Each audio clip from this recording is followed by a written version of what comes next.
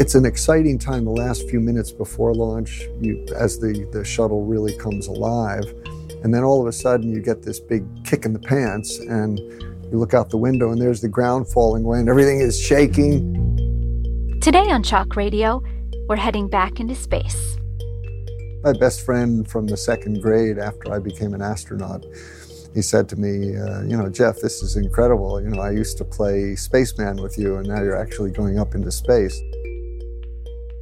I'm your host, Sarah Hansen, and with us this week is Professor Jeff Hoffman, a former NASA astronaut.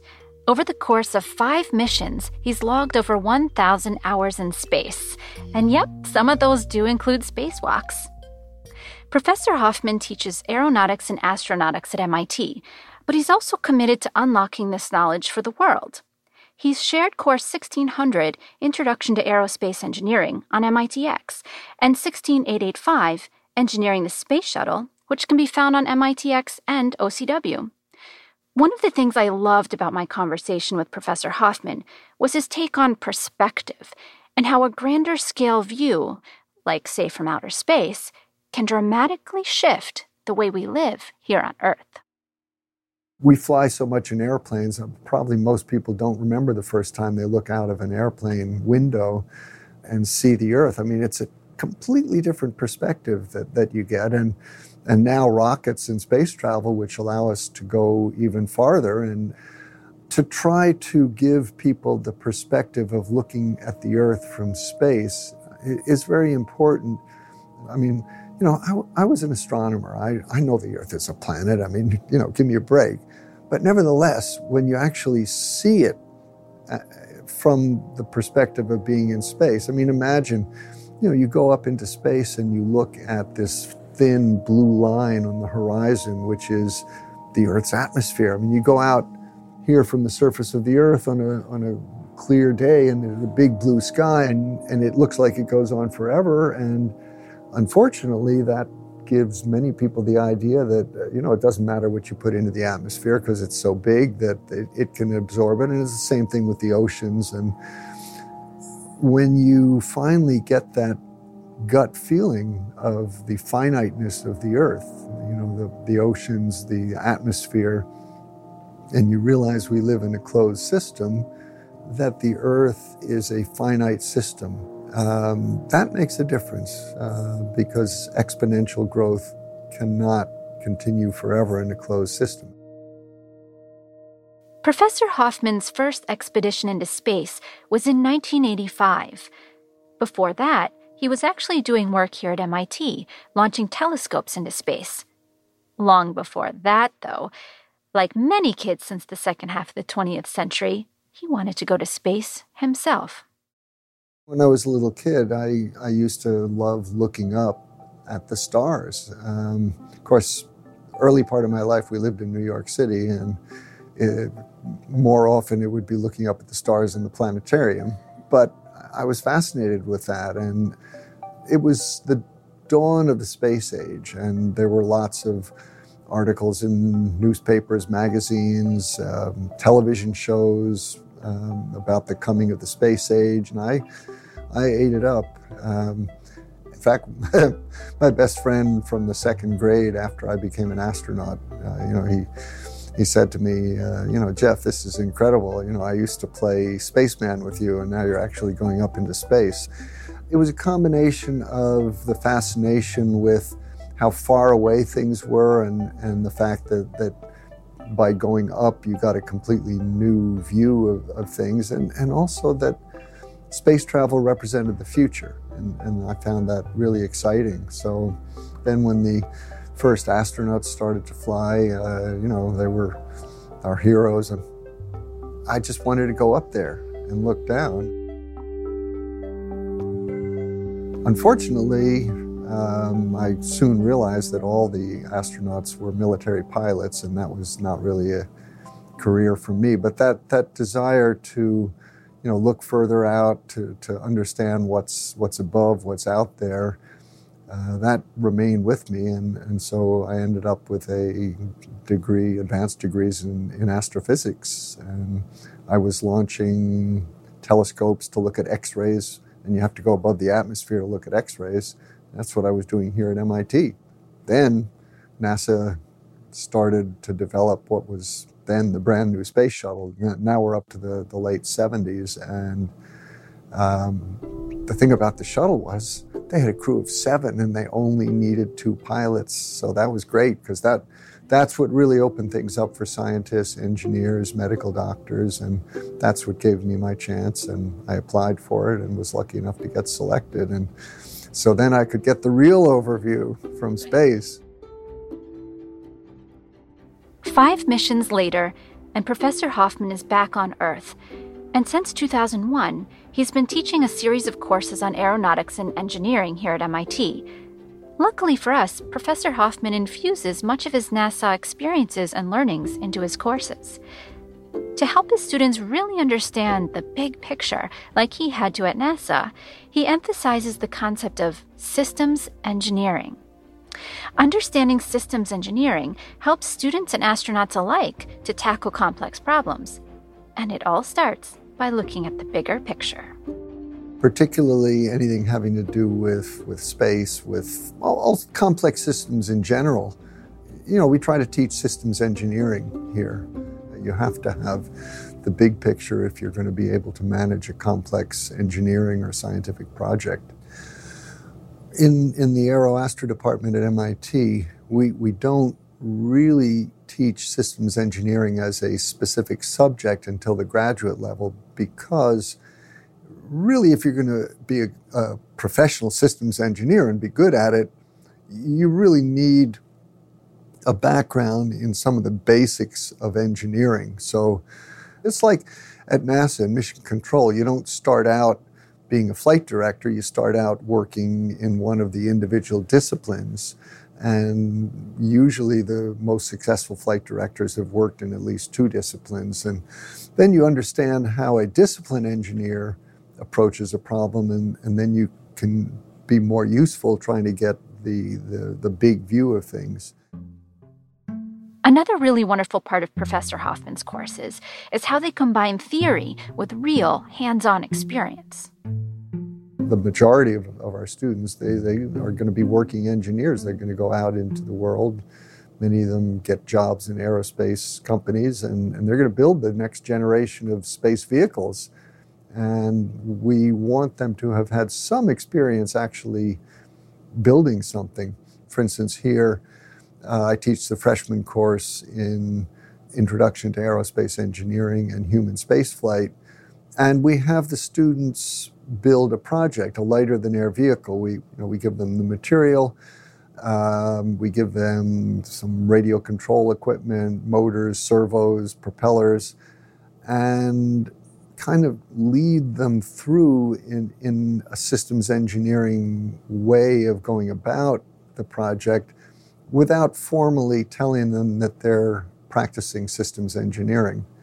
I mean, even if you're going to be a discipline engineer and just concentrate on one aspect of a system, it still helps to have the concept that, somehow all these systems have to play together.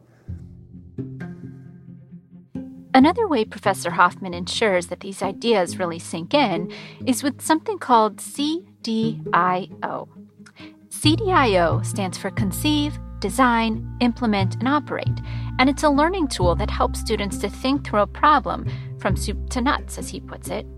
What's wonderful about it, beyond the fact that it's helped us put humans into space and on the moon, is that it can be useful in tons of different contexts, even beyond engineering. The bottom line and the moral of all of this is you really need, from the very beginning when you're designing a system, to think about the end user. Very often the people who design it never have to use the system. They come up with a design, then they throw it over the fence and somebody else builds it and they don't have to use it. They throw it over the fence and then the end user takes over. And so it's really critical. So the CDIO, it's a way of approaching engineering, particularly complex systems, that from the very beginning you take into account all of those phases of an engineering system. I mean, it's not just engineering systems. When you build a house, I mean, you better figure out what it's going to be to live in this house before it gets built. Otherwise, you're going to have a lot of bills with a contractor to make changes at the last minute. And that's one of the other things you learn in one of the basic principles of systems engineering, and particularly in the space business, is that the further you get into the implementation of the system, the more expensive it is to make any changes. I feel like that's one of the beauties of this course. Is you might be working in a completely different discipline, but you can find something useful. That is kind of the subtext of the course, is it's not just about the space shuttle. It's learning how a very, very complex system was initially conceived, designed, implemented, and operated. And that's why after the central part of the course, where we talk about the design and the building of all these complex subsystems, then we brought in people who actually operated the shuttle, the launch director, the flight director, the payload operator, an astronaut pilot who flew the shuttle, and so on, because that's the final phase of the whole CDIO, is from, as I say, from soup to nuts. This is what the shuttle was all about. To really understand the development of the space program here in the U.S., it helps to look at the interconnected series of systems that built it. And they go well beyond engineering and mathematics. For example, politics played a huge role in aerospace engineering. We really thought it was important to devote the beginning lectures of the course to, what were all these influences which had such an important impact on the design. Economically, it was no longer possible to treat NASA in such a special way as had been done by Apollo. 400,000 people working on Apollo at the height of it, 4% of the federal budget going to space exploration. This is not normal for space activities. It was a very special time in our history. And then you get to the late 60s. Even John Kennedy, after having made this commitment to go to the moon, started to have second thoughts about how much it was going to cost. Then, of course, he was assassinated, and getting to the moon by the end of the decade sort of became our way of honoring Kennedy's legacy. So it wasn't questioned. We did it. But along came the Nixon administration, following President Johnson's Great Society program, huge increase in social spending, and then the Vietnam War. And, space, it was clear, and Nixon was explicit about this, the space program has to take its proper role among all other national priorities, and that really involved a huge decrease in NASA's budget. And the people running NASA saw that coming. And so how do you continue to explore space? They were faced with the real possibility that human space flight in this country might come to an end. And NASA realized quite correctly that reusability was a key. But then you get into all of the social, economic, political influences that put a lot of very, very tight requirements on the shuttle, particularly since in order to justify the expense, NASA basically sold the shuttle as capable of doing anything we needed to do in space, we could do with a shuttle. We used it for scientific experiments. We used it to launch satellites. We used it to test out new engineering systems. We used it to repair satellites like the Hubble Space Telescope. We used it to build the International Space Station. For me, all my flights were in the space shuttle. So, I look on it with a great fondness, recognizing its limitations, but also understanding the incredible things that it allowed us to accomplish. Well, Professor Hoffman's classes offer incredible insights into what he's learned at NASA, not to mention some deeply important skills for any student or intrigued OCW user. It's not every day that I get to sit down with a real astronaut. So, of course, I had to ask him what it was all like, being launched into space, being in orbit, doing a spacewalk. Before my first launch, I asked many of the astronauts who had already flown, what's it going to be like? They put us in simulators and they shake the simulator a little bit, but they said, forget it, that's nothing like the real thing.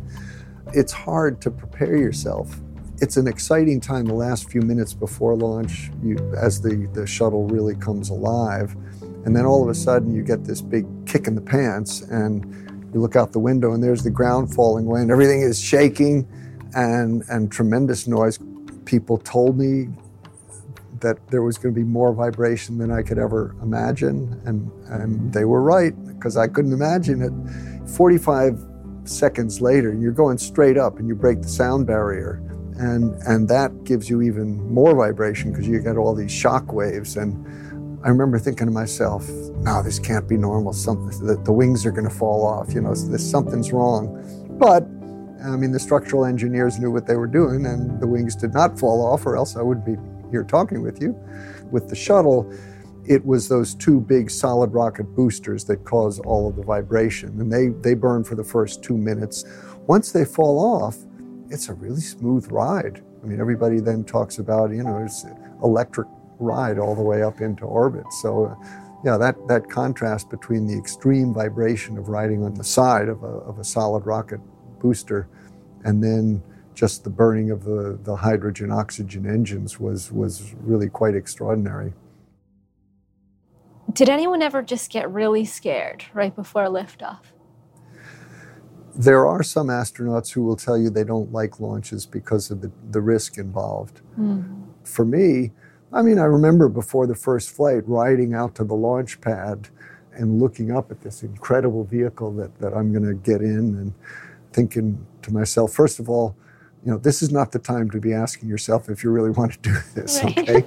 But then what was really going through my mind is, ever since I was 6 years old and I saw Flash Gordon take off in his rocket ship in science fiction, and I always dreamed of doing it, and I'm about to, leave the planet. It's exciting. So my idea was, sit back and enjoy the ride. I'm not a pilot, so I didn't have to even worry about flying the shuttle. I could just look out the window and enjoy this incredible experience, which it certainly was. Then all of a sudden, you feel yourself sort of floating up in your seat. You're weightless. I remember unstrapping and floating over to the window, and there was the coast of Africa coming over the horizon, and that's when it really hit me. Oh my God, I'm in space. While launching into space is certainly an incredible ride, Professor Hoffman also did a number of spacewalks during his career. He shared with us the story of one of them. I remember my very first spacewalk on my first space flight. I went out. We had to attach some special tools to the end of the robotic arm as part of an attempt to rescue a satellite which had been deployed but didn't turn on. And then we had been out for about 2 hours or so, and the sun set, and then they didn't have the right lighting conditions, and I'll never forget the call that came up from the ground. Hey, Jeff and Dave, would you mind staying outside for another 45 minutes while we wait for the sun to come up? Oh my gosh. And I had nothing to do. I was just, I was a tourist out in a spacesuit holding on. I thought to myself, I'm just going to have some fun. So I was sort of crawling all over the shuttle. Thinking back, I crawled halfway up the tail, and the commander told me he was doing his best to keep the TV cameras off me. I was so ecstatic. I wasn't thinking about the fact that, maybe some people on the ground wouldn't want to see an astronaut hanging from the tail of the shuttle, but I did it.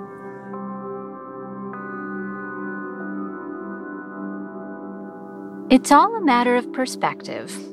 To broaden your own horizons from the safety of your own home, be sure to check out Professor Hoffman's course materials on MIT OpenCourseware or on the MIT Open Learning Library. Thanks so much for listening. Your comments have inspired me to keep learning. Until next time, signing off from Cambridge, Massachusetts, I'm Sarah Hansen from MIT OpenCourseware.